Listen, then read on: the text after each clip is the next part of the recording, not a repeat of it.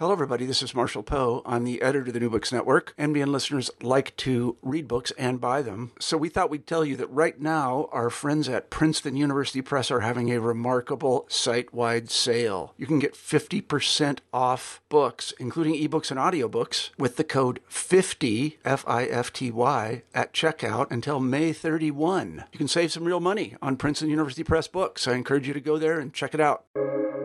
Welcome to the New Books Network.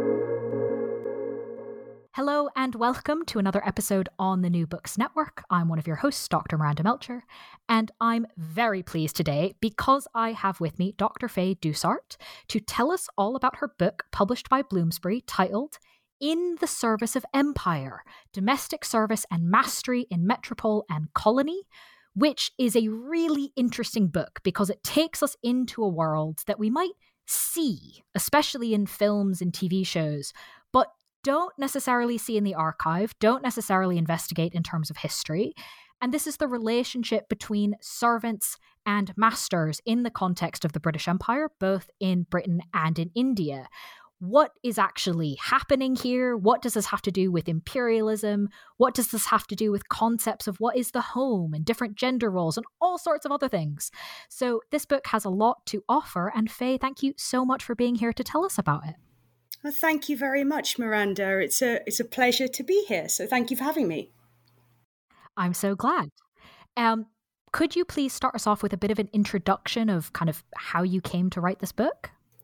Yes. So I came to originally do the research for this book as a PhD student many years ago.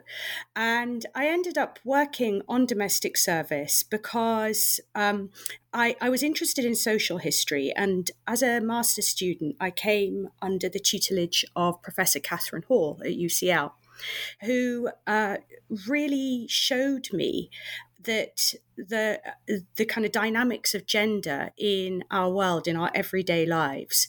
And this was something I was really, really interested in and really wanted to work on. And as I worked with her doing my master's, it became quite clear that domestic service was a big category of labour that was really important in the making of people's social lives in the 19th century, which was the kind of time period that I was interested in, that was under-researched.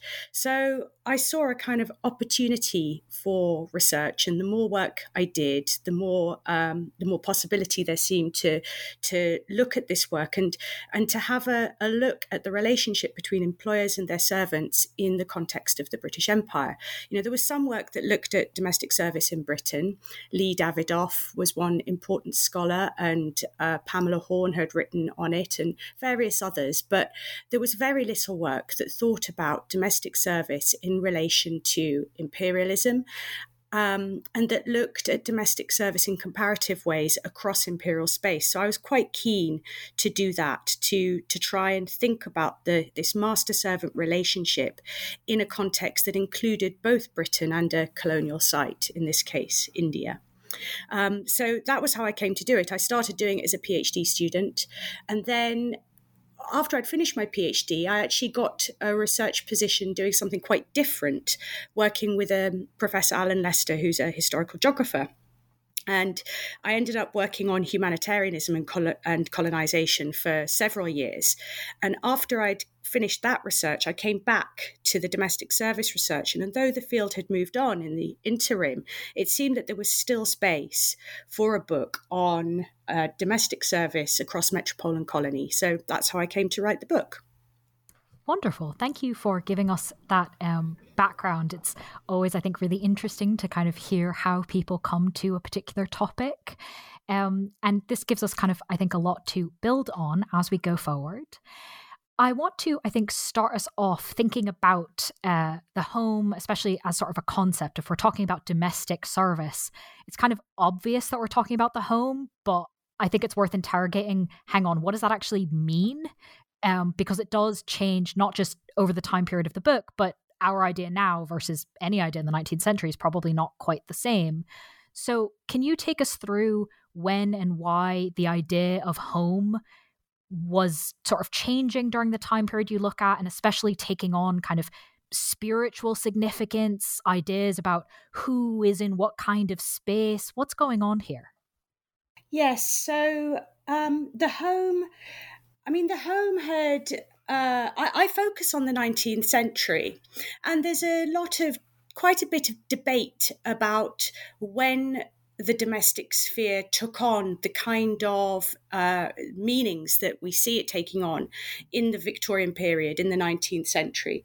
There's a lot of discussion about separate spheres and whether separate spheres is an appropriate way to think about gendered relations, an appropriate conceptual frame.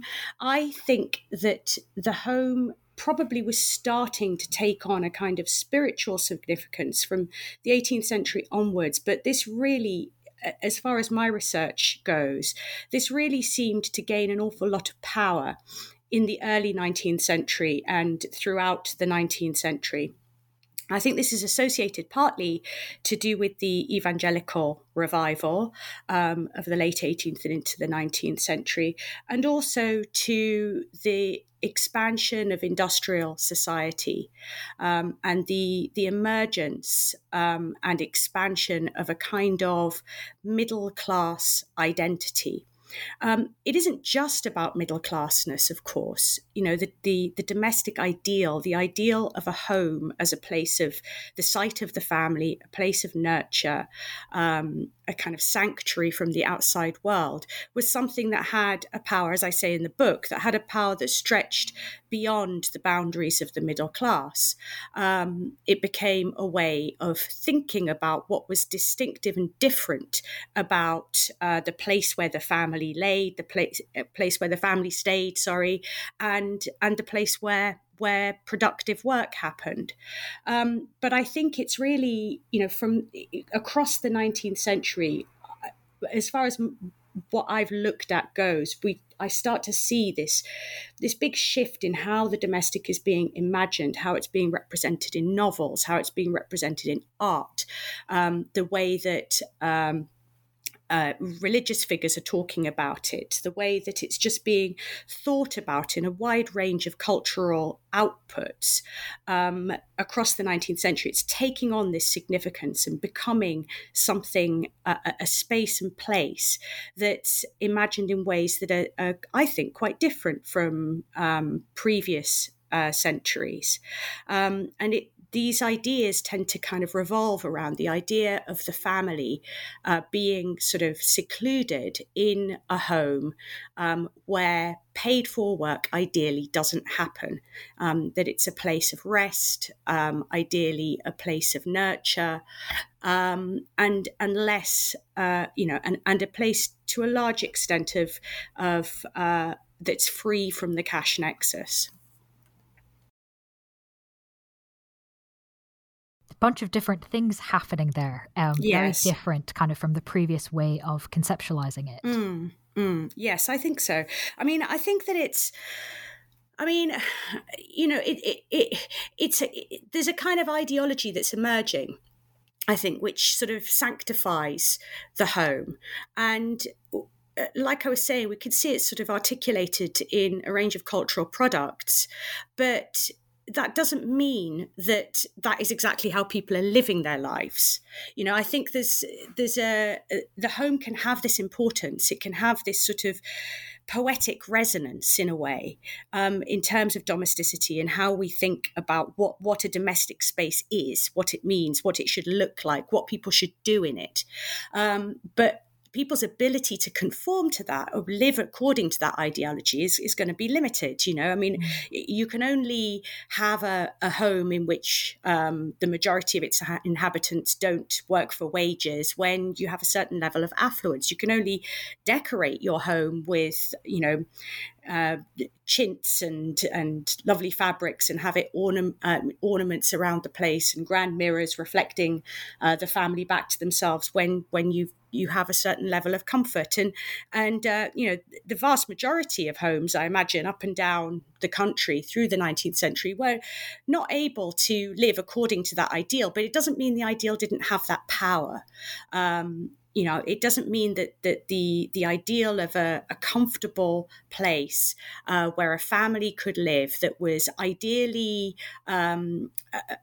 ideally occupied by a non-working wife who would delegate domestic labor to domestic servants, children who might be cared for also by other domestic servants, and a husband who would go out to work and earn the capital in order to sustain this family. This was a powerful cultural imaginary, I think, that even when people couldn't live according to it, might also shape the way that they did organize their lives, in an approximation of that ideal.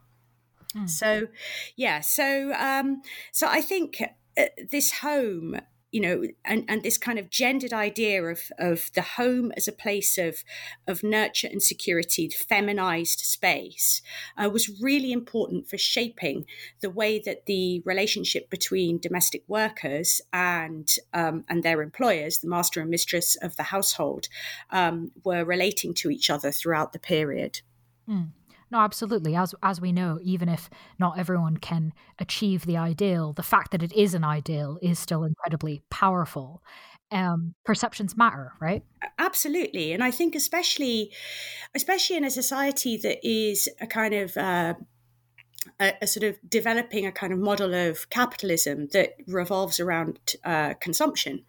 That the ideal is really, really important in encouraging people to consume to a large degree. So these households, this ideal household, is a unit of consumption rather than production. It's a place where largely reproductive labor happens. So things ideally are not being made in these houses; things are being consumed in these houses, to put it very simply. Mm-hmm.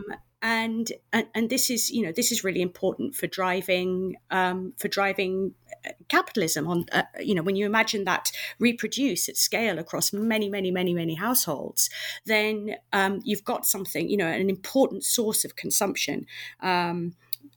Consuming furnishings, consuming foodstuffs, and all of that stuff has to be prepared. All of that stuff has to be maintained, kept clean. There's a kind of whole set of performances that have to happen around sustaining those ideals. And even when the ideal cannot be lived to exactly, I still think that the power of that performance, the power of that idea of how those relations should be is really important. Absolutely. And in fact, that is very much sort of what I want to ask you next about, in the same vein of perception and debate and how things work in practice. You discuss in the book the, quote, servant problem. Oh, yes. What was this, and how and why did it shift over the course of the 19th century?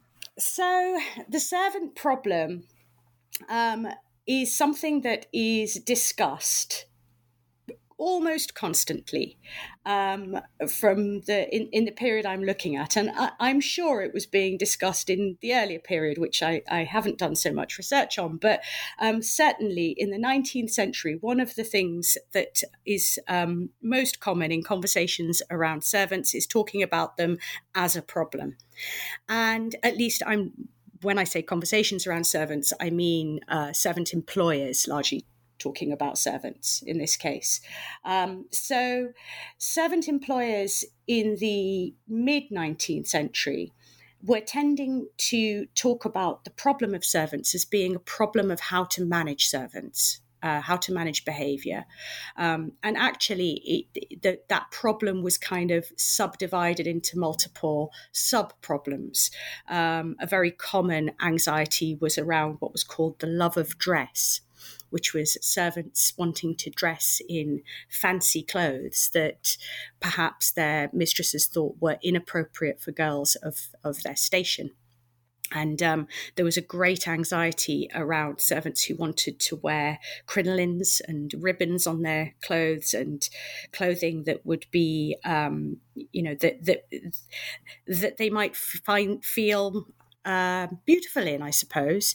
But the mistresses were very anxious about that. They were anxious about followers, by which I mean men that might be courting domestic servants in the households. They were anxious about honesty. And so a lot of the discourse around the servant problem around the mid-19th century is to do with how you can appropriately manage servants' behaviour. And I think this might be a symptom of a big expansion in servant keeping. So, as we get an increase in the number of separate families living together, that we also get a concomitant increase in the number of servants who are being employed. And that means that there are lots of people who are employing domestic servants in households, possibly in ways that they haven't done before. So there's a market for advice. There's a market for the kind of domestic advice literature that tells people how you run a household, how you manage the servants. And out of that comes this kind of idea of a problem with servants' behaviour and the need to control servants. I think also that anxiety about control is also connected to a wider anxiety about lower class people on the part of middle and upper class people. I think we can think of this in relation to the sort of beginnings of labour organisation, and there being an anxiety about what servants are going to be, who servants are connecting to beyond the household, what information are they taking out of the private sphere into the world, when they speak to family and friends, that there's a sort of an increasing worry, I think, that servants are not of the family and might in some way betray. I'm using the word betray. This isn't the word that I saw, but I think it's kind of the best one to describe this anxiety on the part of employers, that servants are going to somehow betray their employers or they can't be trusted, and so they need to be controlled. So this is the kind of texture of this problem, I think, until the later 19th century. In the later 19th century, the anxiety shifts and starts to be more about keeping servants, finding servants. There's a increasing articulation of a scarcity of servants. In fact, there isn't a precipitous decline in the number of servants. There is a kind of tapering off from the 1890s onwards, according to my analysis of census returns. But there isn't a kind of rapid decline. However, there is a real anxiety on the part of servant employers that they just can't get domestic servants to come and work in their households. So this is a real problem, and there have to be solutions thinking through how to find decent servants and how to keep them. I think this is connected in some ways to shifts in what we might broadly call women ideas about womanhood and youth. So in the 1871, there's an Education Act that expands the provision of education. I think there are various commentators who worry that this is going to mean that domestic young girls are not going to be fit for domestic servants. They're going to want to go into other kinds of work. There's the beginnings of alternative occupations opening up for young women, and perhaps the decline of service or perception of the decline of service as a life cycle occupation. So whether it actually is or not, certainly amongst employers, many employers do seem to be articulating an anxiety that they're not going to be able to get servants. And then what are they going to do? Who's going to look after their children? Who's going to wash the dishes and keep the house clean and often assist the mistress of the house with managing all the domestic labour of the household? It's important to note that many mistresses didn't just kind of hire servants and then lie back on their sofas eating chocolates. They were also doing domestic work alongside domestic workers too. Anyway, so that I think is the kind of broad shift in the problem. It goes from being a perception of a problem around managing servants, controlling them, to a perception of finding servants towards the end of the 19th century.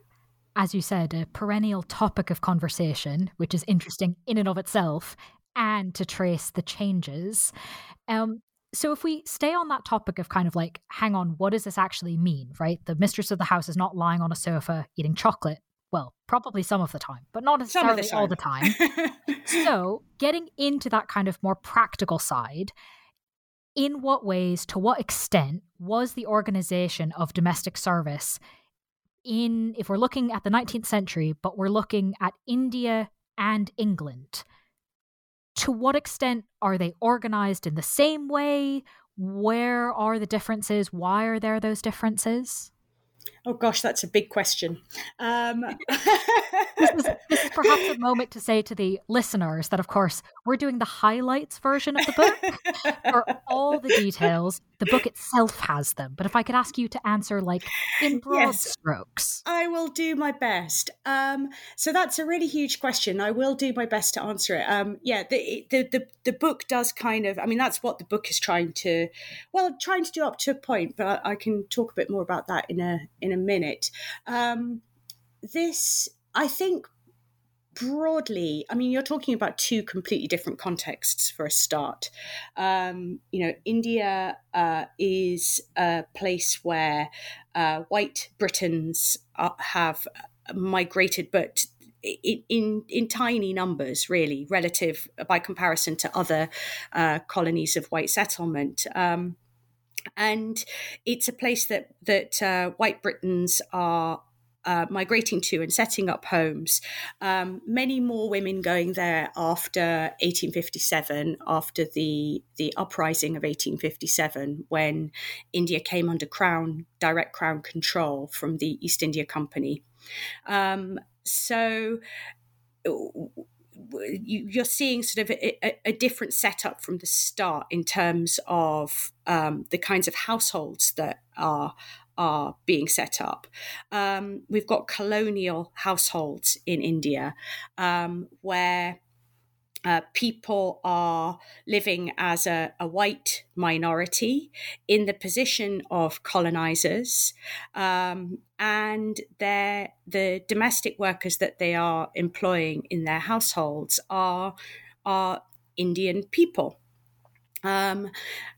On the whole, in the period I'm looking at, many more of those Indian domestic workers are male, whereas in England and in Britain at that time, the profession had become largely feminized. There were still male servants, but it had become, by the kind of second half of the 19th century, primarily a female occupation. Whereas in India, there were many more male servants. English people, or British people, sorry, I should be careful not to slip between English and British, even though my 19th century kind of English people did tend to slip between British and English, maybe not so much the Welsh and Scots making the same slippage, but colonizers in India at this time tended to employ many more domestic servants than they would have done in England. They tended to have a bigger complement of servants in their households. They complained that they had to do this. It was necessary to do this because of the nature of the climate, because of just how things were done. There was an argument or an idea that in employing domestic servants in Indian households, they were kind of copying what they saw as kind of Oriental, quote unquote, Oriental practice. So, those were a couple of major differences. The context is completely different. The climate is different. The kind of households are different. So we see a very different kinds of work being done by domestic workers in the colonial and in the metropolitan context.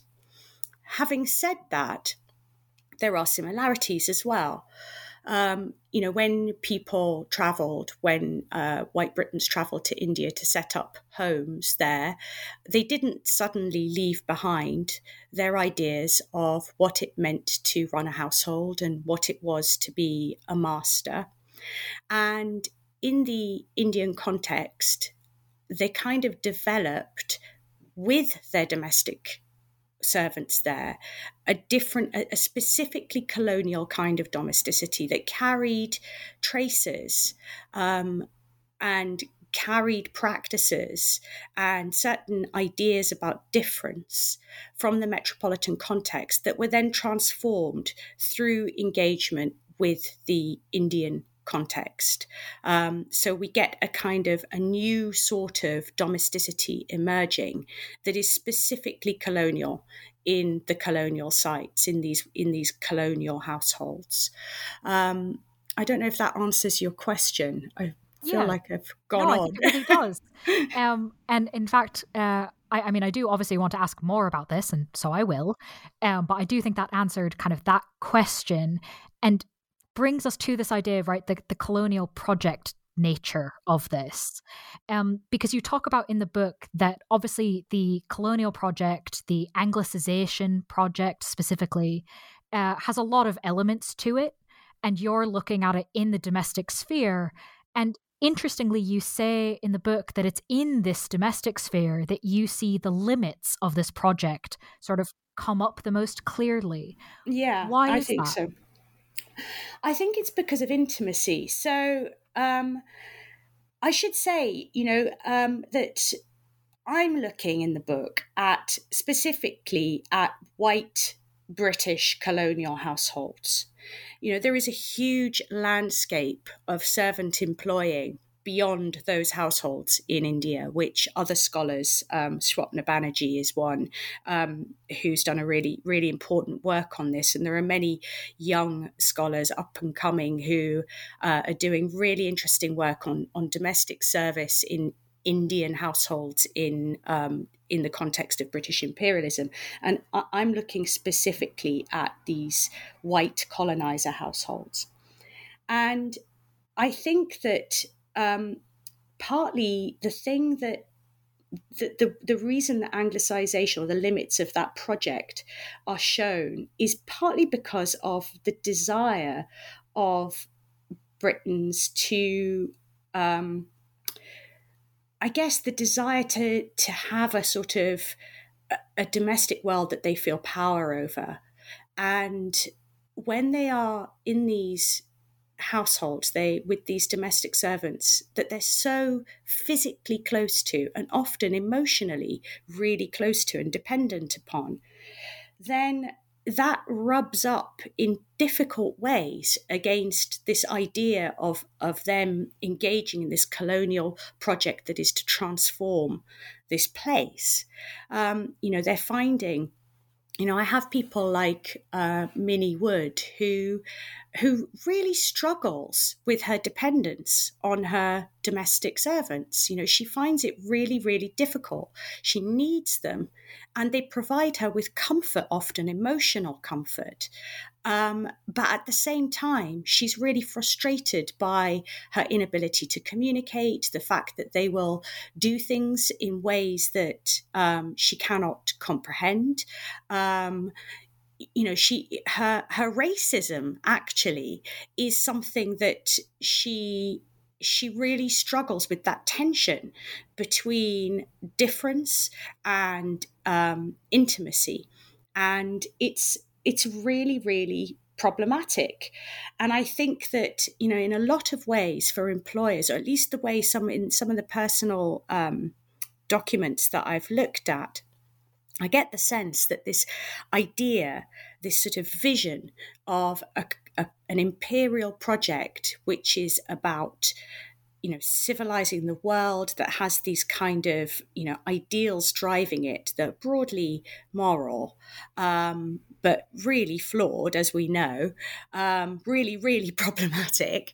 That in the domestic world, where bodies are close to each other, and there is a necessary dependence of people on other people. In this case, of white European or white British employers on their domestic servants who they feel are so different, and supposedly, according to the kind of language of race that's burgeoning at the time, inferior. But they have this dependence upon these domestic workers. They have these dependence on these servants. And it isn't just a dependence that's practical, it's emotional and intimate. And so this really disrupts, I think, the logic of Anglicization for a lot of these colonial employers. It really makes it really kind of challenges and pushes against the idea that these, that the sort of omnipotence of British kind of colonial identity is really kind of challenged by the intimacy and dependence that is within the relationship between servant employers and servants in colonial households. No, that makes a lot of sense. Thank you for taking us through that. I want to try and tie some of these things together that we've mentioned. Use the word sort of betrayal or fear of betrayal earlier. And obviously you've just talked about intimacy, and that's really quite literally hard to run away from when we're talking about domestic service. And I think that part of the answer to my next question is sort of the two of those things together. Because one thing you talk about in the book that I was fascinated by is there's not just this debate over the servant problem. That's part of what's being discussed, printed about, etc. There's also a lot of debate about rules. What should servants' uniforms be? How should they behave? How should, etc., etc., etc. You talk about it in newspapers and books. It's really quite something. And you note that in the book, there seem to be kind of more of these rules later on in the century compared to earlier. So I guess I'm asking you sort of two things. Why were there so many rules? And why were there so many rules, especially as time went on? Good question. I think that there were a lot of rules because, going back to what I was saying about control, I think that I think as time goes on, my sense is that the relationship becomes more formalized. It becomes understood more and more as work. I think it's quite important to note that domestic workers, domestic servants, were not defined as employees in the same way as other kinds of employee in the 19th century in Britain. They were exempt from truck acts, which meant if they were to be paid a wage, it had to be established in the contract. They weren't automatically entitled to be waged. The employer was responsible for providing them with food and lodging legally, but they weren't, unless it was kind of specifically agreed, they didn't have to be paid in the coin of the realm. So they were dependents within the household. Now, I think this is connected to domestic services being an occupation that was often done by kin.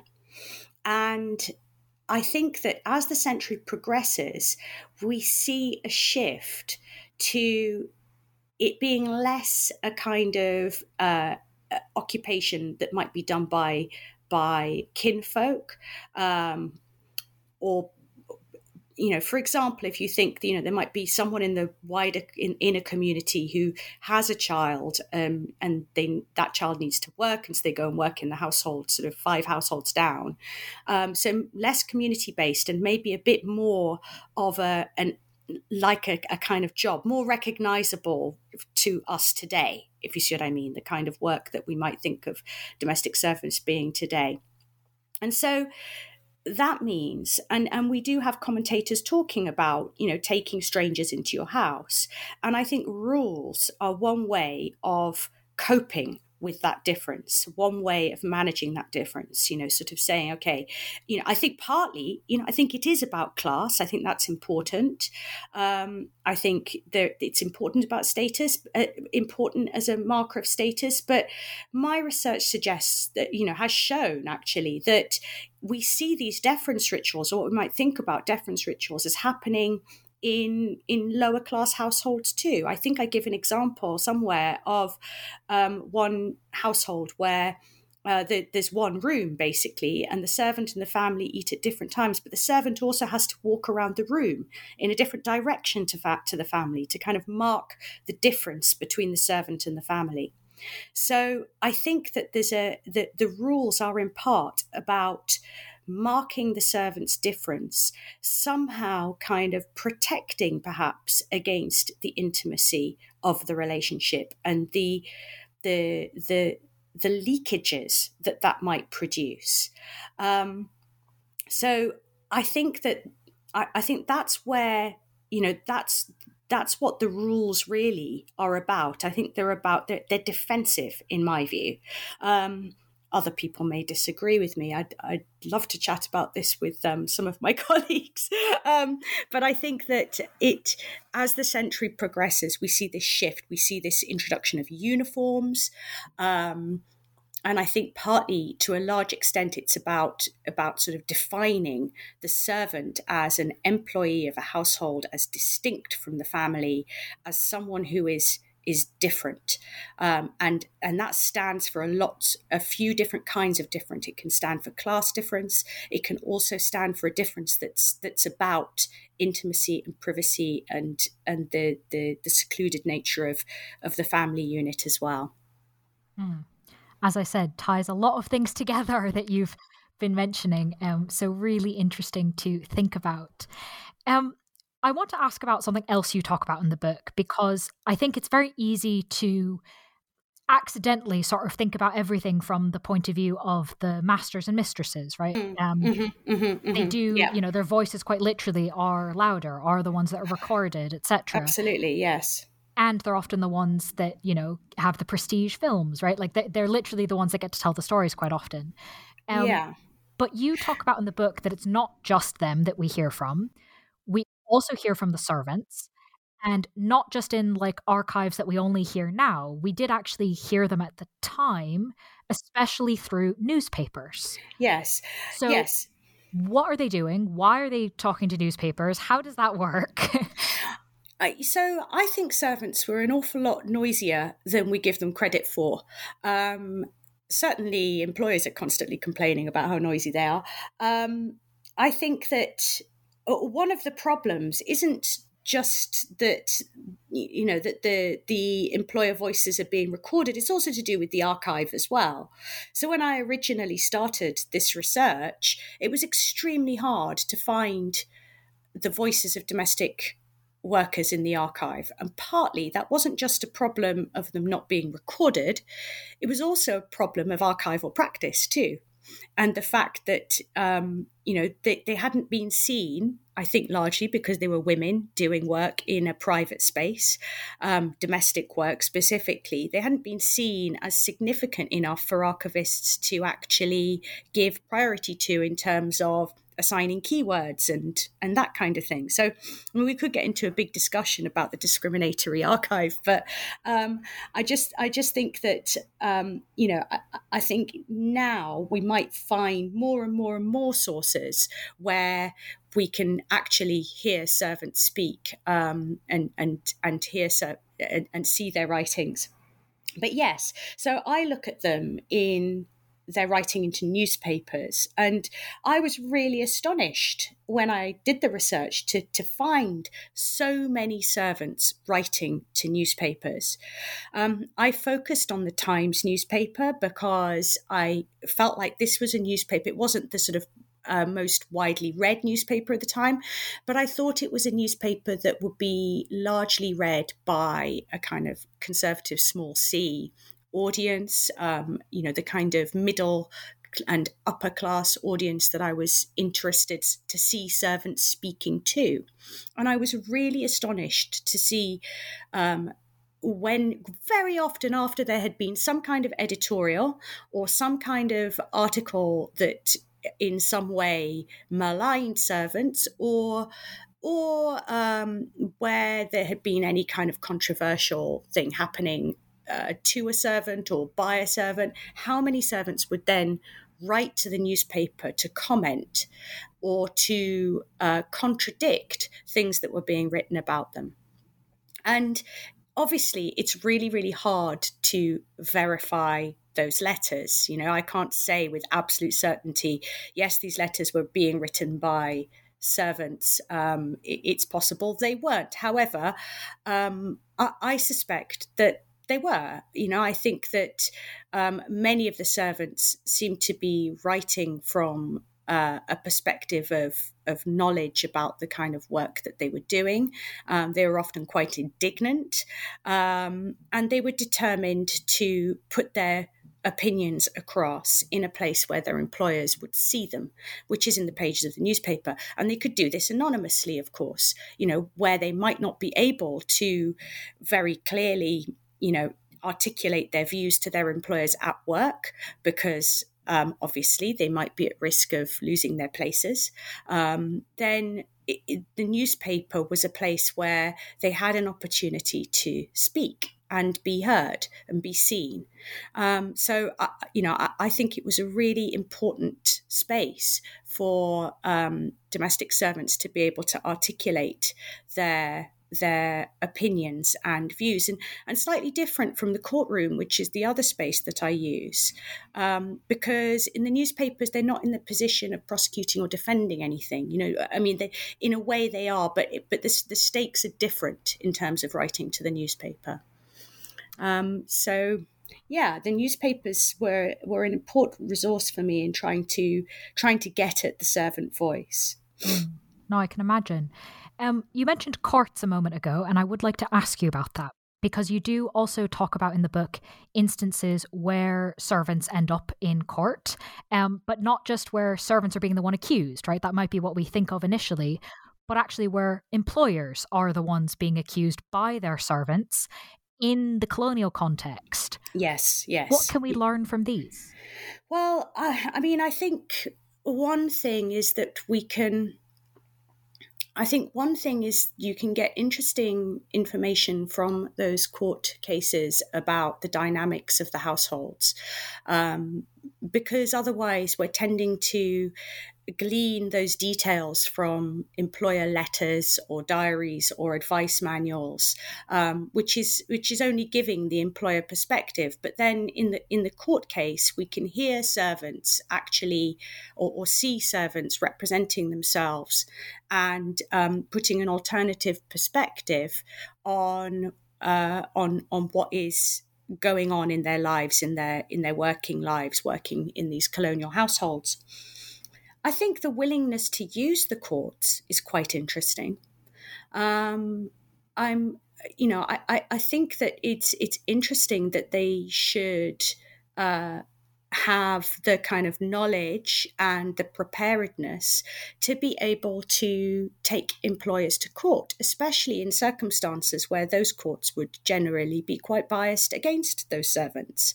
And yet, we see instances of servants prosecuting employers, sometimes for, quite serious things, but sometimes for non-payment of wages, which obviously are serious, but you might not think of as, not so kind of big as, say, violence. So we see domestic servants actually taking their employers to court and asking the court in a way to judge what are the kind of limits, what are the parameters of an employer's authority? What is an employer ultimately allowed to do in that relationship? What is the servant allowed to do in that relationship? So, I think it's quite an important site for negotiation and agency. We can see, I think, domestic workers in India taking claiming agency by taking their employers to court there. And that kind of goes against a sort of assumption of domestic servants as always sort of oppressed and always brutalized, and just complicates that idea a bit. That's not to say that they weren't broadly oppressed, that they didn't have as much power as their employers. That's I wouldn't go so far as to say that there was any kind of equality in their relationships, but I think that I think we have to attend to where servants are claiming agency. And I think, sometimes, not all the time, but sometimes the courtroom is a place where that happens. They might be frustrated. They might not win their cases. In fact, the consequences of that might be dire, but they're going anyway. And, I feel like it's really important for us to pay attention to those sorts of moments as historians. Absolutely. And in a similar vein, right, court cases are important in a lot of ways, no matter what the verdict is, right? Absolutely, yeah. And similarly, you look at something in the book that fails, and yet the fact that it fails is part of what's interesting about it, but not all of it. So what can we learn when we look historically at something that failed, in this case, attempts at forming unions for domestic workers? Well, I think one thing we can learn is that domestic workers were trying to form unions from really quite early on.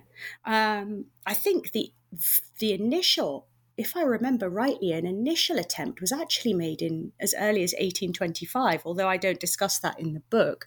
But I'm really looking at the 1870s and some abortive attempts by domestic workers in Leamington and in Dundee to start unions. Now, domestic workers were more successful in the later 19th and early 20th century, and other scholars have explored that more. There was a young woman called Jessie Stevens who was really important in the domestic workers union in the later period. However, I looked at the 1870s and some particular moments when domestic workers tried to organise. And, this was a time, we think about the broader context. This was a time where labour organisation more broadly was really starting to get going. And it's interesting to me that these largely women, there were some attempts by manservants to also unionize around the same time. But I was interested in these maid servants in Dundee and the domestic servants in Leamington, and they, I think that again it kind of. I think, again, it is a counterpoint to this idea of domestic servants as sort of always. There seem to be kind of two discourses or two kind of popular ideas around domestic servants. One is that they were all kind of working in these huge households like in Downton Abbey. The other is that they were completely beaten and oppressed and drooping figures. But here, what we see is domestic workers getting together, organising, having meetings, laughing, talking about the conditions of their work, sort of arguing that they weren't prepared to work under conditions that they found unacceptable, and using the language of labour organisation to articulate their resistance. And whilst the movements failed, ultimately, the press certainly sat up and took notice. These organisations were written about in national newspapers. They were, there was discussion of what this labour organisation on the part of domestic workers could mean. So I think that what we're seeing is an example of working women recognizing their work as work and recognizing that they might have the possibility of arguing for certain, if not exactly rights, then better conditions of work that they might be able to organise. It was very difficult for them to organise. Unlike people who worked in factories, domestic workers are a bit more isolated in their time. They didn't have very much free time, so it was harder for them to meet. Nonetheless, they tried. And I think we've got to kind of give that spirit some credit, and think about, what that means for how we think about women's work and women's labour organisation more broadly in the 19th century, because, the 1870s is quite early for women to be organising in this way. Mm-hmm. And as you said, even if it didn't work, it tells us a lot about what they were thinking and what they thought was important.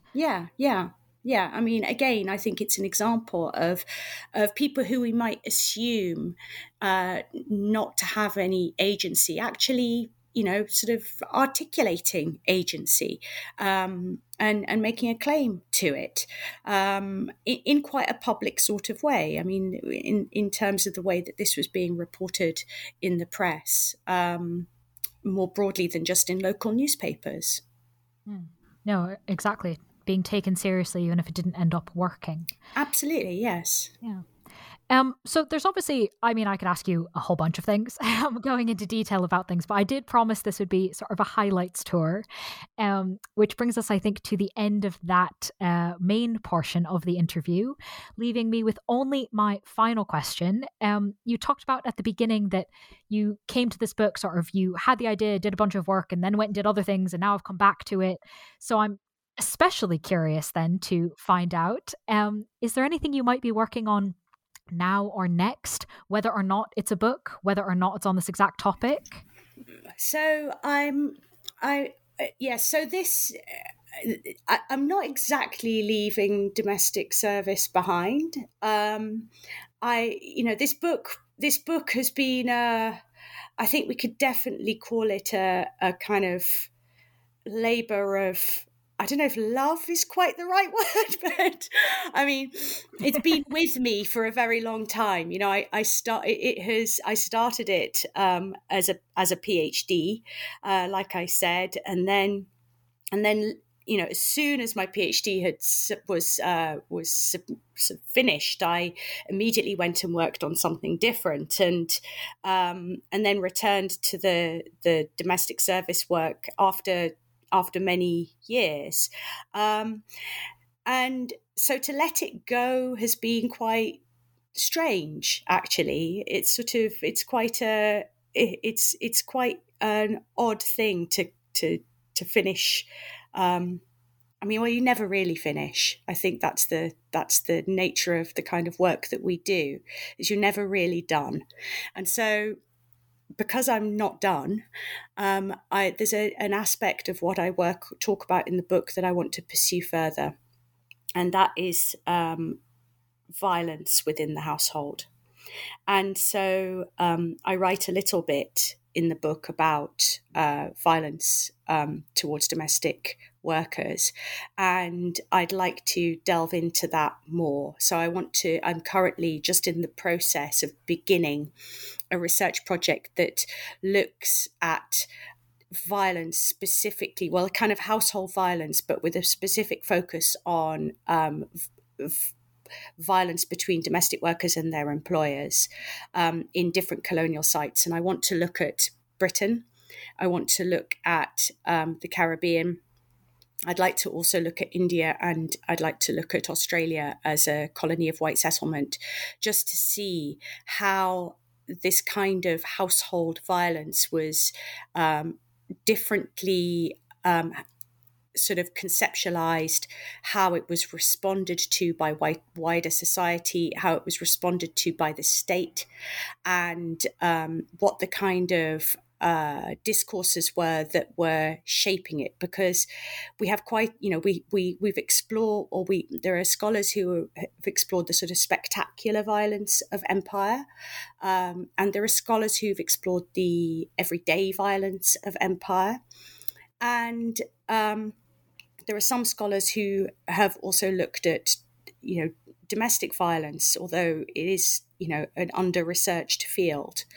But I think that looking at domestic violence involving domestic workers and their employers really skews our understanding, or has the potential to really skew our understanding of what domestic violence is and how it's perpetrated and how the power dynamics of it work, and how it operates or is within within kind of broader structural inequalities as well.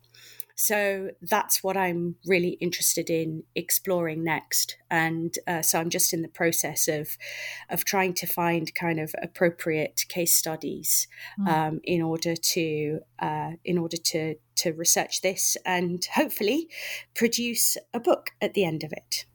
Well, hopefully you do, because then we can have you back and you can tell us about it then. But in the meantime, while you're actually doing the whole research side, of course, listeners can read the book we've currently been discussing, titled In the Service of Empire, Domestic Service and Mastery in Metropole and Colony, published by Bloomsbury. Faye, thank you so much for being with us on the podcast. Thank you, Miranda. It's been a real pleasure. Thank you for such interesting questions.